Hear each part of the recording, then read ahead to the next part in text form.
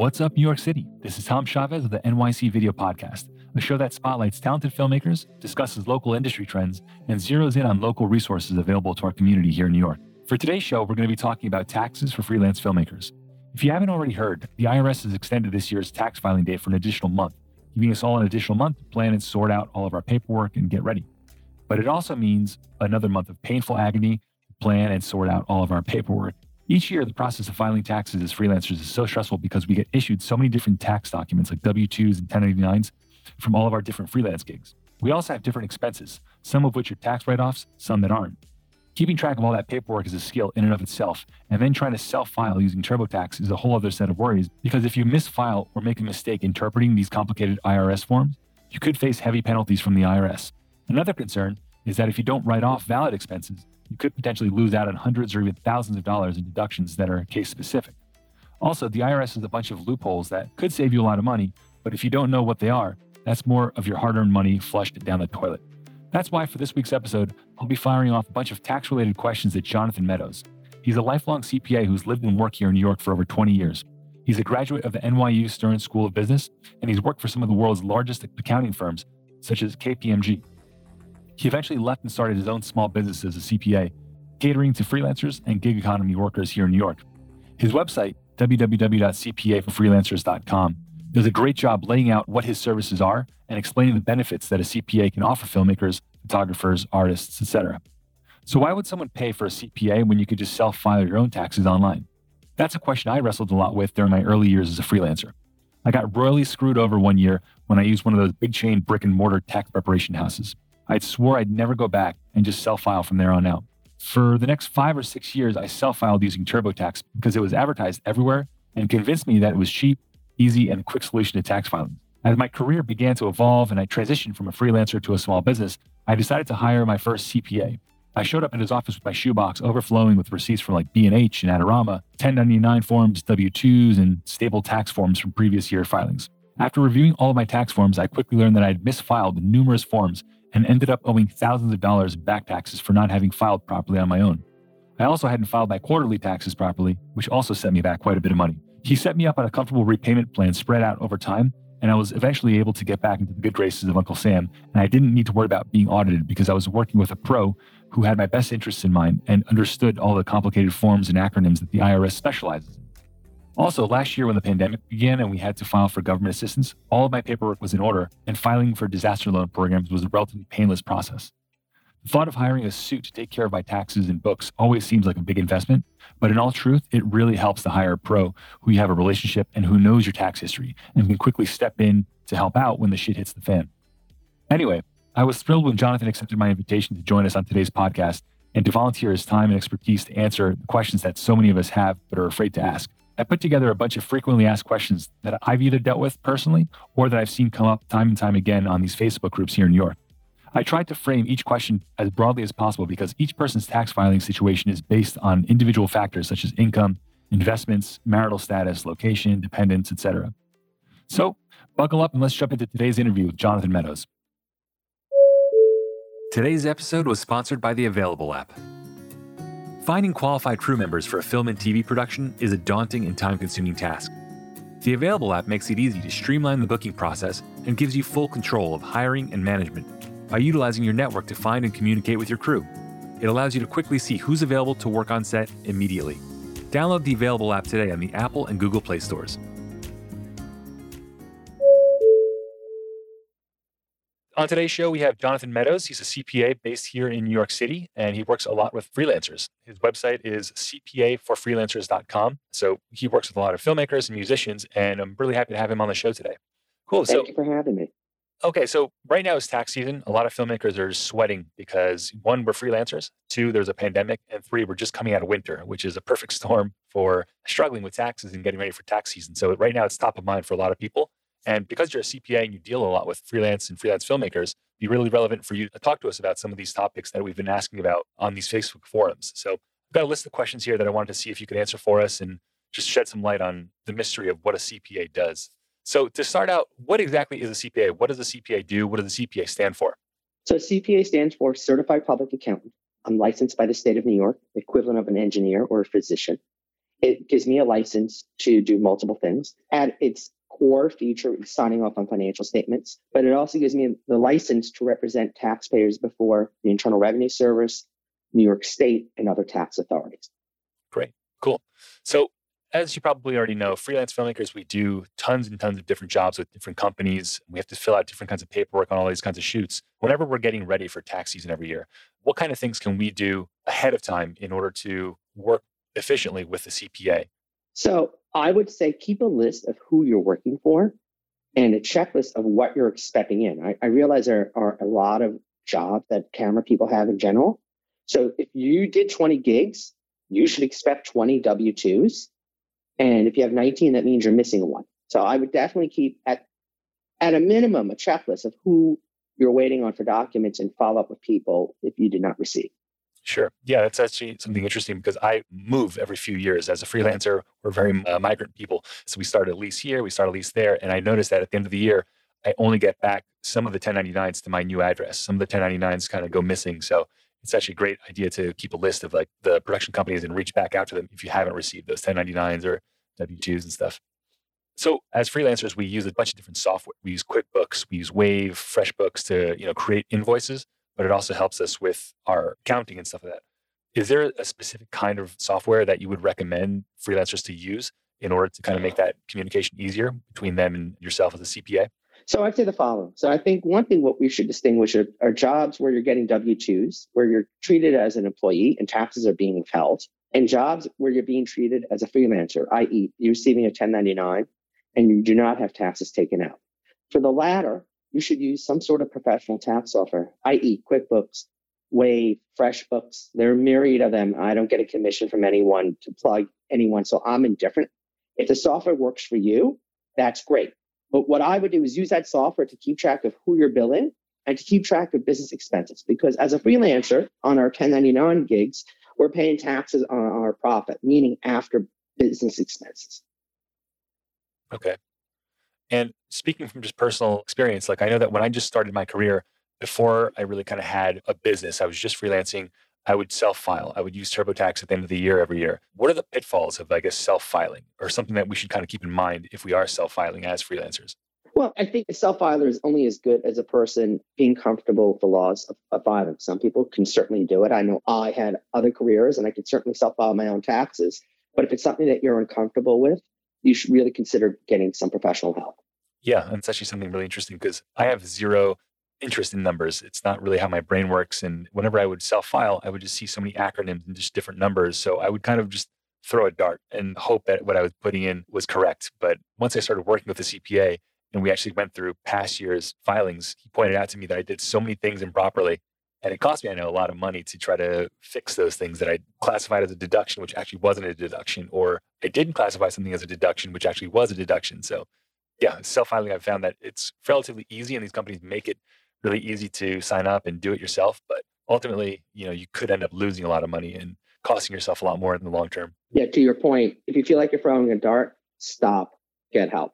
Yeah. When you feel that you're over your head, I really think it's time to call on someone to help you. Sure. That's kind of like one of the big problems with freelancers. And I'm speaking for myself personally is when I just started out, I would always see accountants as people that wear suits and ties and, kind of work at these big faceless corporations and stuff like that. And me, it's like I wear jeans, I wear sandals, I wear shorts. There were kind of like cultural disconnect between being a freelancer and CPA. So can you talk a little bit about like, I guess, working with freelancers and what's been your experience working with them? What kind of things do you kind of see as a recurring issue with them? And how do you kind of ease them into the process of like, hey, I'm not just a suit, I'm a small business owner. Let me try to help you out. Well, first of all, I prefer suit and ties. It's just my bias. Sure. In fact, it's a Sunday, but I'm wearing a tie and jacket as we speak. Okay. However, we don't judge people by their clothes. So I think you need to find someone that not only has a technical competence but that works well with you. First of all, I don't judge anyone. I try not to. I try to leave my biases at the door. I'm here to help people. But at the same time, there is a limit. I have certain clients that have tried to push the envelope, and there's certain things you can't do because it's inappropriate. So I would say a good relationship is one where you feel comfortable working with someone else, where the professional has the expertise, but it was someone that you would have a conversation with. But remember, this person also needs to charge for their time. I find that for a lot of freelancers, the CPA tends to be the first camera type of professional they hire, and they don't understand that they have an overhead just like the freelancers do, and they need to be compensated adequately for their time. And that sometimes comes as a shock for them. I wouldn't let someone as professional charging you an extra $100 or $200 or $300 come in the way of hiring that person if you feel it's the right person. Now, in terms of how I work with people, frankly, it's just having a conversation. The secret to my success is availability. I have a couple of other people working with us, and we try to answer people. If it's an emergency, I'll speak to them on a weekend or a holiday. And that's when I find the key success is trying to build a rapport and trust with people, to try to be there for them. I find that tends to be what people need. People need to be able to call someone. Yeah. I mean, I've been a small business owner for a few years now, and I've gone through two CPAs. I've my previous one and my current one.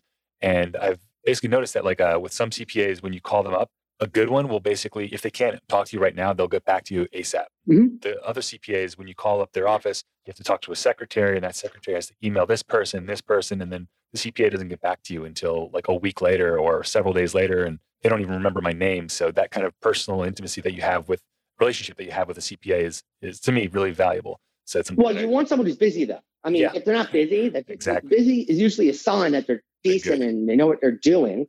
However, you want someone to get back to them. What I find is the challenge is that there's 7 days in a week and 168 hours, and people tend to want things on nights and weekends. And you have to remember as well that your off time is some other professionals' off time as well. So there are boundaries that have to be respected. But I'm in agreement with you. I personally, if you say to me, Jonathan, what would you do to look for someone? Number one, I make sure the person's licensed, CPA or an enrolled agent. Number two, they're actually year round. Some people you do these things that they'll sign the return for you. There's people that refuse to put their name on a tax return. That's kind of a telltale sign. There might be an issue.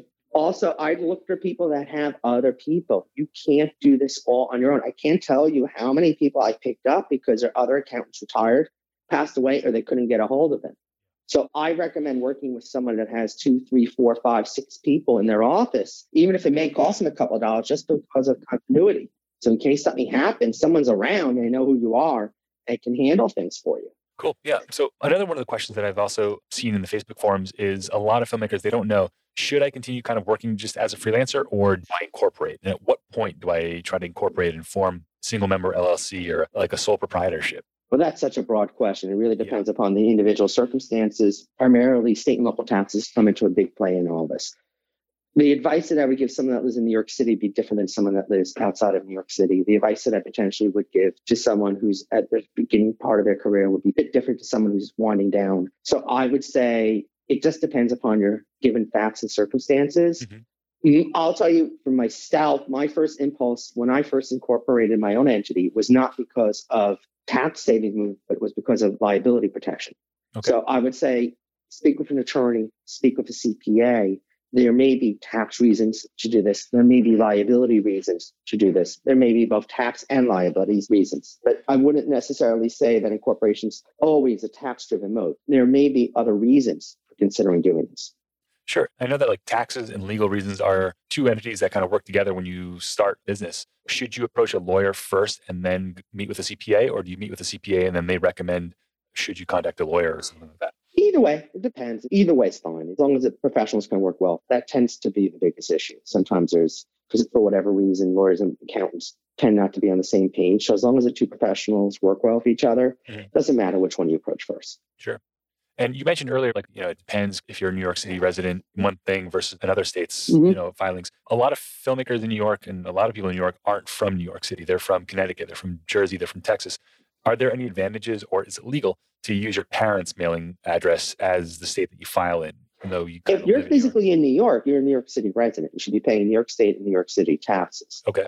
And if you want to use your parents' address for convenience purposes, that may have untold consequences because that state, Texas doesn't have a state income tax. Let's use North Carolina as an example. They may come back and say, hey, we see that you're registered as a North Carolina resident. How come you didn't file North Carolina tax returns? So you may be creating two problems by doing this. Where you live is where you should be filing taxes. Okay. Yeah, interesting. I know a lot of filmmakers, that use their parents' address to file. And I was never sure if it was legal or not because I know that, I live and work in this city. Let me answer that in another way. If you have an audit, New York City would probably be demanding income tax if you didn't pay for it. Well, so as a freelancer, I've always felt like I don't make enough money to be audited. I'm not making millions of dollars. Do you see like a lot of freelancers that get audited? And what's the process of, if you do get audited, what do you do next? Well, I mean, that's such a wide question. The question is who's going to audit you and why. So I've seen at the federal level where tax returns have been selected for examination. Mm-hmm. I've seen at the state level and city level where taxpayers have been selected for different reasons. Sometimes it could be because they want you to prove out your expenses if you're self-employed, or it could be for residency issues, whereby the IRS, or let me phrase this, the New York State or New York City doesn't disagree with any of the numbers, but they feel that you're a New York State or New York City resident and they want you to pay New York State and or New York City income tax.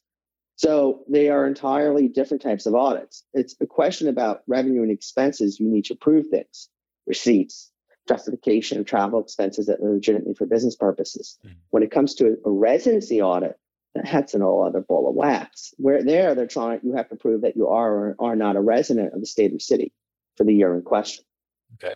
And this kind of leads me to my next question, which is I work mostly in New York City. I live in New York City, but I do get hired for jobs that happen out of state, whether it's in Connecticut, New York, Pennsylvania, North Carolina. Do I need to file taxes in those states too because I worked in those states, or just as a New York City resident? Level, yes. If you earn income in the state, you have to pay income taxes in that state as a non-resident. But unfortunately, that you're in New York, you'll get a credit for those taxes because New York State taxes tend to be higher.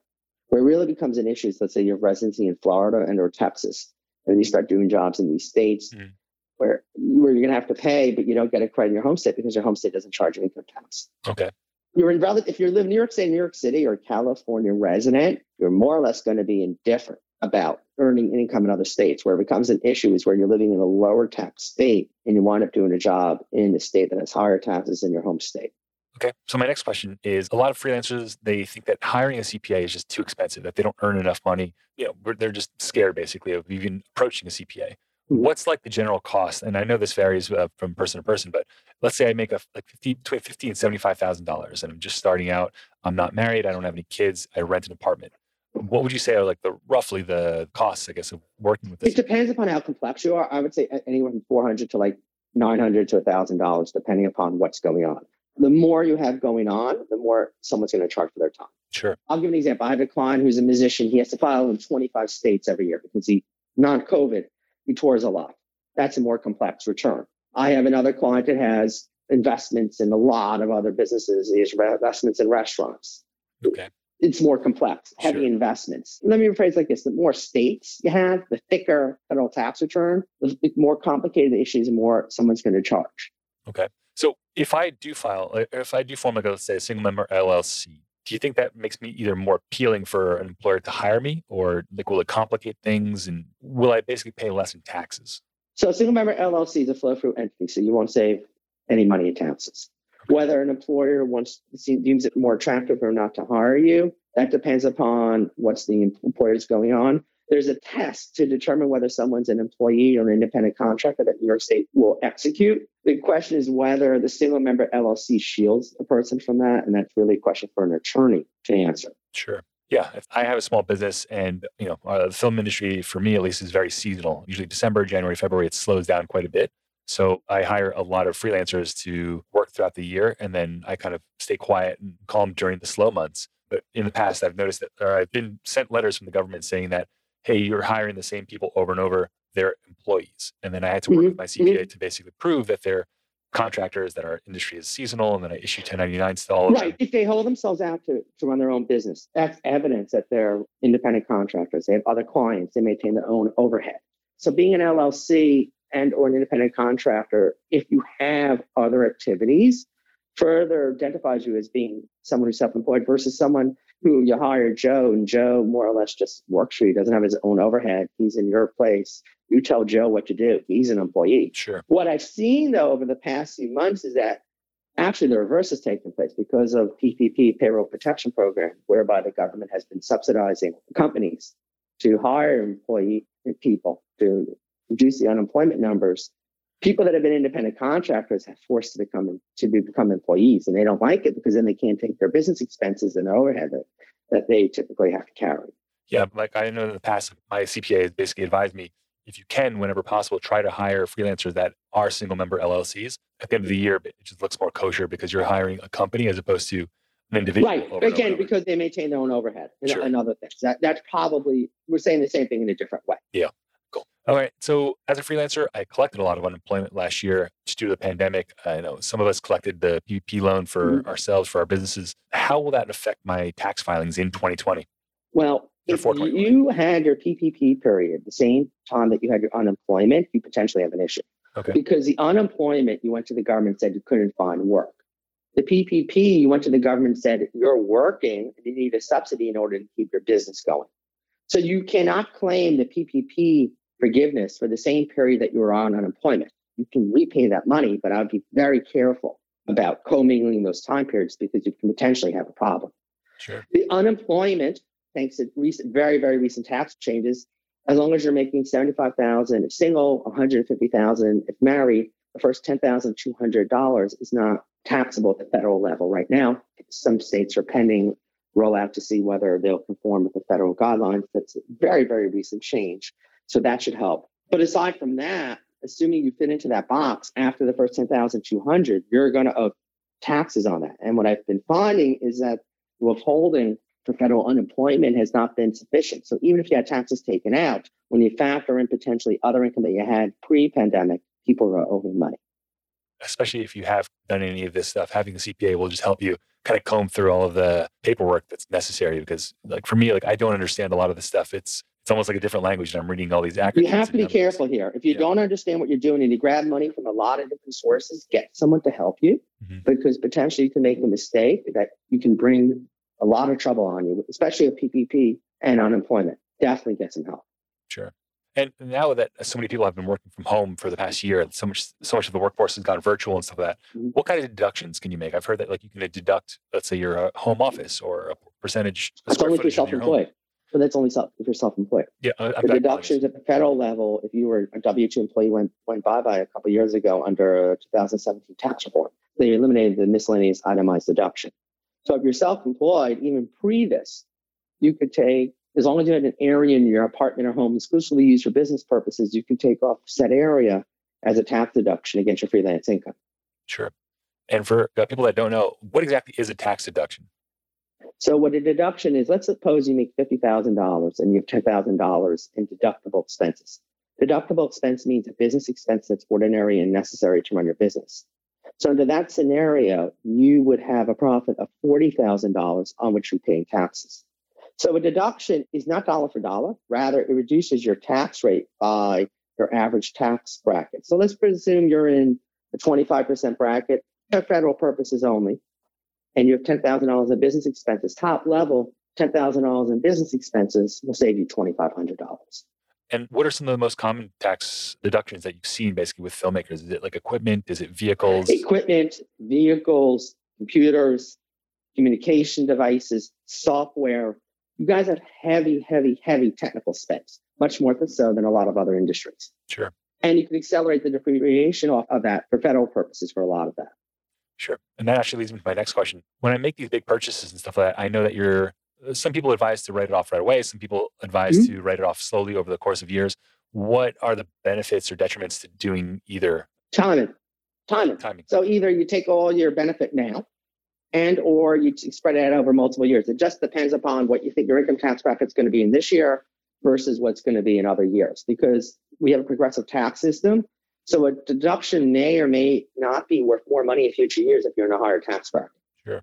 So if, let's say 2020 has been a really rough year, would you recommend, again, this is a case by case basis, but do you think you'll see more people deducting taking the full deductions right away? Possibly not. I'll tell you what, because they have unemployment. They may not have had taxes taken out. They just might need that heavier deduction to mitigate the tax liability from unemployment. So it just really depends on individual circumstances. Okay. And the next thing is I know that a lot of people, especially a lot of my filmmaker friends, have been traveling by car to a lot of different shoots because everyone's kind of worried about taking the trains to set different film shoots in and around New York. And they use their personal vehicles to do these drives. Is the tax mileage that they use on their cars, is that considered a deduction? To the extent they're commuting from their home office to said shoot, then it should be a deductible expense. You can't take commuting expenses, but you can take a deduction from work to a client and then back to work, especially if you're hauling a lot of gear, which you guys typically tend to do. Yeah. And then at that point, you either have the option to take the standard mileage, they give you a certain amount per mile, or you can take a pro rata share of your actual car costs. Okay. Does my car need commercial plates in order for me to? No. It doesn't need commercial plates to get. No. Okay. So as a freelancer, I kind of walk the streets of New York. I'm here in New York a lot. I see places like Jackson Hewitt, H&R Block, and there's big kind of tax chain places. What are the benefits or detriments of using those kinds of big services versus, like, say, an independently owned CPA? So number one, bit of turnover. You're not going to necessarily have the same core management team in those places. Number two, they are usually not doing this year round. Those are the detriments. Number three, they may not be as sophisticated with deductions. Benefits, they're large chains, so there's accountability hypothetically to them. Small firms, downside is essentially, small firms also can, owners can pass away, they can retire. There's always personality issues potentially working with someone. So the big chains, you know what you get. It's like going into a restaurant. You know what you're getting with the big chains. The detriment is, you know what you're getting with the big chains. Sure. Smaller firms is a little bit more trial and error finding the right fit. Yeah. And when you find that right fit, it's amazing. It's like finding a partner. It's like finding a partner. Exactly. It's like finding a partner. Sometimes you need to go through a few accountants just to find the right fit. Yeah. I have a certain style. Some people like it, some people don't. My competitors, the same thing. It's just sometimes it's technically driven, sometimes it's just personality driven. Yeah. And do you find it like that a lot of like your clients, they kind of have difficulty opening up at first about their finances and how, much money they have or how little money they have? I know that from personal experiences, whenever I've gone on dates, money things have come up. It's always like a really sore subject. I'm open to speaking about a lot of stuff, but when it comes to finances, I'm usually a lot more reserved. Is that the same thing? I find for us, it really takes a couple of years to really, really, really fine tune it with people. Yeah. Meaning the first year, we don't know them as well, but after we do this for a couple of years and people are more comfortable, they open up and then we can have much more better planning advice as we get to know people and they trust us. Sure. Okay. Let's say like I'm a freelancer and let's say haven't made money for the first couple of years that I started working. And I just didn't pay taxes. I'm not proud of it, but I just didn't pay them. What are the pitfalls of that happening, and how do we? So New York State can hypothetically yank your driver's license. Federal government can yank your passport once you start owing major money. I would come if you're in a position where you haven't filed and someone hasn't bothered you, at least at the state level right now, you can go to the state, confess your sins, and you can mitigate some of the damage with them. Okay. But I personally would rather be controlling this versus someone breathing down my neck.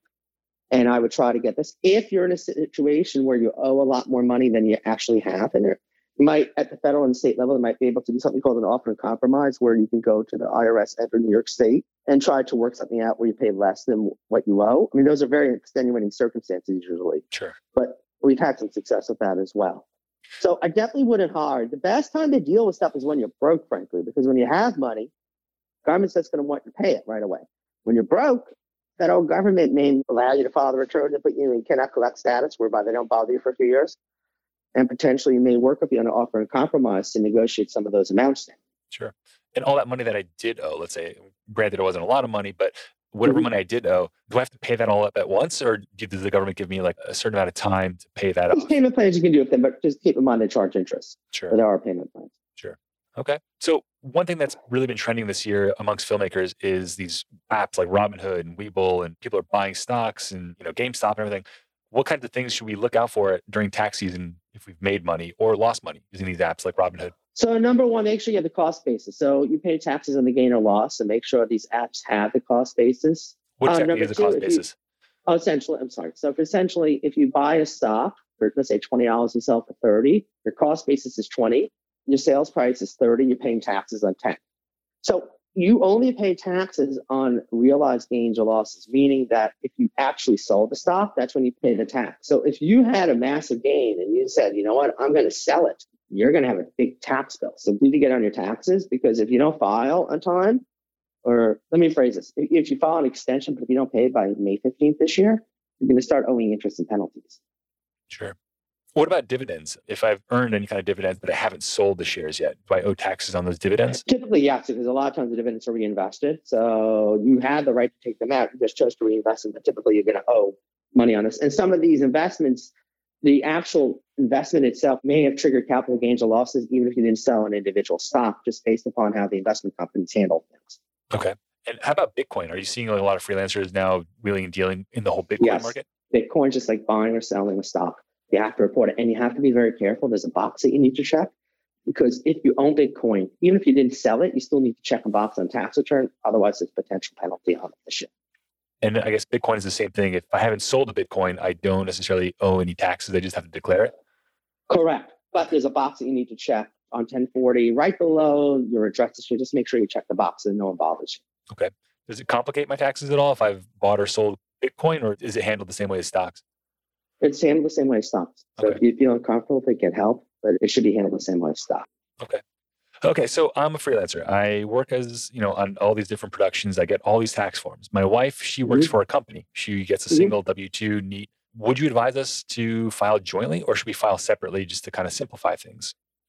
So, it depends upon individual facts and circumstances. I know for my software, 95% of the time, couples come out better if they file a joint return. There may be instances where there's such an income disparity and may pay to file separately. But if you're looking just on a dollar and cents tax, typically it pays to file the joint return. There may be other circumstances that may warrant separate returns, but financially, filing a joint return usually pays. Okay. Another question about hopefully saving money. If I incorporate as a small business and I'm not hiring anyone, it's just me, do I need to get business insurance or workers' comp or general liability?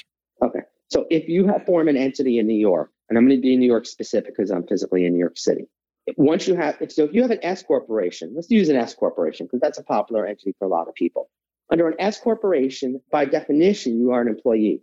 So the owner officer, if he's the only person's entity, is exempt from workers' comp and disability insurance.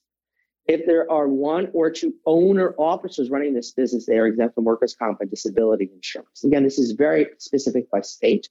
But anytime you hire anyone that's not an owner and or you have more than two owners running this, you need both workers' comp and disability insurance and now paid family leave afterwards. So you actually need three insurances. And if you don't get these things, there's some massive fines. I just saw a mail in my office. Someone didn't have this and he has a $15,000 fine from the state for not having workers' comp. Wow. Yeah, that's huge. Yeah, so much of this stuff is just so mysterious to us because we just don't have backgrounds in business and insurance. Unfortunately, when you run a business, you're expected to know everything. Look, I have 5 sets of attorneys working with me. Ultimately, I pay them, but I have to make the call. I have an IT person. I have to make the call. When we run a business, we have to know a little bit about a lot of things and make decisions. That's why we hire professionals to help us. Yeah. But you have to know the questions to ask. Yeah, absolutely. Just from me dealing with my CPAs for my business, they put so much information into my brain that I didn't even think about because they deal so much with people in insurance and lawyers and stuff like that. So they just kind of always help me think about, okay, if I do this, I have to also worry about this, this, and this. I've been lashed out where people are like, you didn't tell me this. I'm like, you didn't ask me the questions. Or Sure. People that I deal with once or twice a year, we ultimately have to take responsibility. We have to pay attention to the mail. You see interest accruing on things. You see the interest line. If you have an issue with the IRS, you can't be naive to say, well, I didn't know they charge interest. Well, you got a bill saying they're charging you interest. How can you say that? Sure. We have to take responsibility for running our own companies. If you're not up to it, hire someone to help you. Make sure you find the right person. Interview people. So, someone may not be the right fit for you. That doesn't mean they're bad people. They're just not the right style for you. To the extent that you don't understand something, spend money to get the help. Yep. But be prepared to spend money. If you're running a business, you have to have a budget for it. I had someone who called me. I gave her a fee and she was trying to negotiate it down. And I was very politely said no, because it wasn't profitable otherwise. Can't be cheap. If you need help, you can't be cheap. And then if you are, well, you get what you pay for sometimes. Yeah. If you're not willing to spend the money, you can't lash out at someone and blame them for not doing 10 things when you only hired him or her to do one thing. Sure. Take it seriously. Running a business is a serious thing. You got to put aside the time and the resources to manage it. Yeah, absolutely. That's where comp shopping really comes in handy. Is like do a lot of interviews, meet a lot of different CPAs, and not only look at their prices, but also just personality and how well do you guys get along. Absolutely. Can you ask a question and not be judged? Yeah, and they can just speak to you very clearly. If you don't understand something, they'll take the time to kind of explain it to you in layman's terms so that you can understand where your money is going, what's going on with your money. Why am I making money or why am I losing money? But also know when to ask this. If you're dealing with a CPA that is heavily in tax, don't try to have a conversation like this on March 15th. Yeah. They're not going to take the time. They don't have the time. You need to do this in a way that you have to plan it out. You can't jump stuff on people last minute and expect it to be done. You get out what you put in. And if you put everything in last minute, you're going to get someone who's going to, at best, triage things, hopefully, last minute, but you can't expect much better. Sure. And that's actually something really interesting is knowing which questions to ask. And that's something that filmmakers, we don't necessarily have a background in that. but if we're looking to hire a CPA, we would like to kind of speak the language a little bit. Are there any kind of books or the YouTube channels or anything that you can think that would basically help filmmakers that don't have a background in dealing with finance to kind of learn a little bit about terms and learn these acronyms and learn about business process and stuff like that? I would say the following. There's books like Taxes for Dummies, podcasts such as this, other articles, Freelancers Union, I write a bit there. There are other articles, asking other friends. You're not expected to know everything, but you need to look for the right professionals to help you. And I would ask some friends and trust, make a list of questions to try to identify issues and ask the CPA and say, hey, this is what I have. This is what I want to do. What are the repercussions of this? Do I have to have payroll? Do I have to have business insurances? Where are my potential exposures of things? Yeah. Get an attorney as well. Be prepared to spend money. This is not something you can do for $20. Sure. Yeah. So you just mentioned that you write for another organization, Freelancers Union or whatever. So this is just a side note, but I'm going to actually email you separately and just ask you to list any places that you write or talk at. So people, if they're interested on getting podcasts or reading materials that you've written, they can do so. So as long as I know, I'll list it in the show notes and on the website. Cool.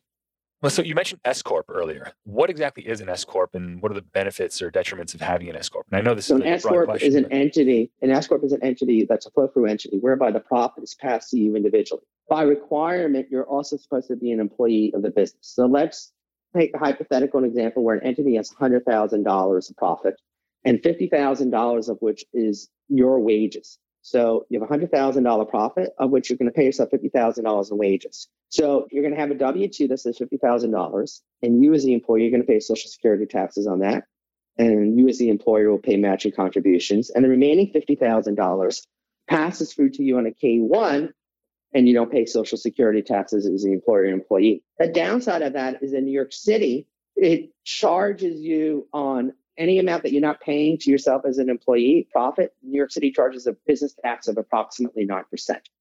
So that's why when I said before, entity formation, it really depends upon state and local taxes. Because advice that I can give someone in New York City will be different than I'd give someone outside of New York City, given the local business taxes here. New York City is its own animal. Sure. Such a question that I left off earlier, but I meant to ask you. At the end of the year, do you recommend ever for filmmakers to maximize the amount of purchases they can make, like business-related purchases, in order to claim more deductions? Come December, is it good for me to maybe buy a camera? Well, it depends. It depends. If you had a really windfall of a year, potentially yes.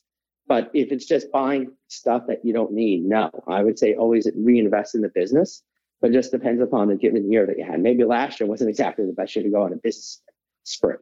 Sure. And yeah, so last year, obviously, as we all know, it was catastrophic for so many different industries. What are some of the common things that you're seeing as an accountant and freelancers coming in? What kind of questions are they asking? What kind of things are they dealing with due to the pandemic? A lot of them have unemployment. A lot of them may have not gotten stimulus payments that they should have gotten. A lot of them took to trading cryptocurrency on the side. A lot of them grabbed PPP and unemployment at the same time without realizing it's one or the other and the ramifications. It was a bit of free for all last year, and people made quick decisions without realizing the implications of some of the things that they did. Sure. And what I'm doing now is trying to tell people, look, let me help you so you don't get yourself into major trouble. Some people accept me, some people don't, but at least I'm mentioning it to them. Sure. Okay, cool. Yeah, I mean, that's pretty much most of the questions that I had. Is there anything else, I guess, that you would want our listeners to know who are between 20 and 40 in age and they're like freelance filmmakers? A lot of them don't own businesses. Is there anything that you would kind of want them to take away from this? Yeah, there's one thing I want to mention. The only advice is, you blink your eye, you're aged by 10 years. Start saving aggressively for retirement. It's just my only suggestion, because you blink, you're 40, you're 50 years old, and you don't have much saved for retirement. So I'd strongly encourage people to put money away for not only retirement, but a rainy day. What the pandemic taught us is, what stuff happens, and especially when we work for ourselves, you need a buffer in case something comes up. Yeah, actually, now that you mentioned that actually brings up a question for me. There are some apps like Acorn, I think Stash, which kind of automate the process of savings. And as a filmmaker, I'm 37 now. I'm terrible at saving. And I look at my wife, she's amazing at saving.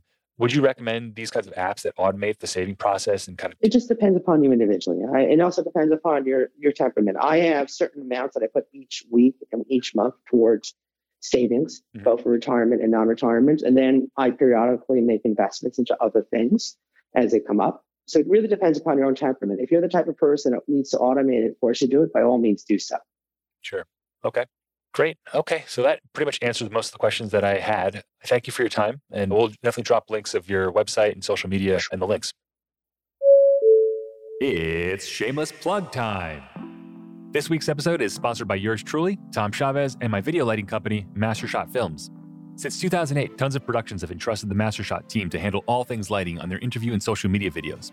The Mastershot crew of gaffers and key grips deliver and operate lighting and grip equipment throughout New York and New Jersey in our 2-ton vans. Visit our website to see a virtual tour of our vans and gear. I'll drop the link in the show notes. Our listeners will get 25% off their first booking by mentioning the promo code COVIDBLOWS. Use the code, save some dough, and let's get back to work. And now, back to the show. Okay, that wraps up my conversation today with Jonathan Meadows. I'm really grateful to him because John is a total pro, and he was willing to donate several hours of his time on a Sunday to help out our community with advice that he's gained over the years from working with so many freelance filmmakers and small businesses. We covered most of the questions that I had for him regarding taxes, and I really hope it helped demystify some of the questions that you might have about filing as well. For a lot of us, especially the ones in the early stages of our careers, the idea of hiring a CPA is intimidating and it feels out of reach. My best advice would be to search for a few virtual meet and greets with a local CPA and talk to them and see if they'd be a good fit. Your ideal accountant should be certified, patient, and ask you a lot of questions in order to learn as much as he or she can about you and your situation in order to provide you with the right services. They should also be willing to explain in non-technical speak what things you should look out for as a freelancer and what kind of documents that they'll need from you in order to file your taxes properly.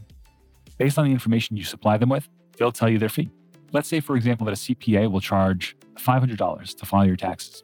I would recommend setting up an automatic transfer of $42 a month from your checking account to a savings account so that every 12 months, you'll have enough saved up to cover their fee in order to file your taxes. The key word here is automate, so you don't need to actually think about it. $42 a month equates to roughly 1 or 2 dinners out each month, which is well within reach for most freelancers. At the end of the day, you need to ask yourself if you'd be willing to forego one semi-expensive dinner each month in order to afford a professional who will save you weeks and maybe even months of stress leading up to your tax filing date and hopefully keep you from getting audited. Looking back, it was a great investment for me, and if you're anything like myself, with very little understanding of tax filings, tax codes, income brackets, and the likes, I'd highly recommend the investment. Knowledge is king when it comes to all things money. John has written countless articles and blog posts on the subject, and I'll share them in the show notes below. I'll also provide you with some additional books, YouTube videos, and some resources that I've used in the past to get a better understanding of money and taxes. If you have any questions, feel free to submit them on our NYC Video Podcast Facebook group. I'm sure that if you have questions, other people have the exact same question that you do. And if I can't answer them, hopefully somebody else in the group can. Thank you again for listening to this week's episode and for all the filmmakers who submitted their questions on Facebook. If any of your freelancer friends can get some kind of value out of it, please consider sharing this episode. As always, you can subscribe to our show on Spotify, Apple, and Google Podcasts. And lastly, my team and I work really hard to keep this show going because we feel it's really important to offer free education to the freelance filmmaker community here in New York and to discuss the many obstacles that we all deal with throughout our careers. If you want to make a small donation, that would be amazing. I'll put a link in the show notes below. Also, if you're a small business and would like to run a sponsored ad on one of our shows and help the NYC freelance filmmaker community, please get in touch with us via our website. The link is in the show notes. Thank you again for listening, and I hope you tune in next week where we'll be talking about strategies on how to find work as a freelance filmmaker. Until then, I'm Tom Chavez. This is the NYC Video Podcast, and I hope to see you on set.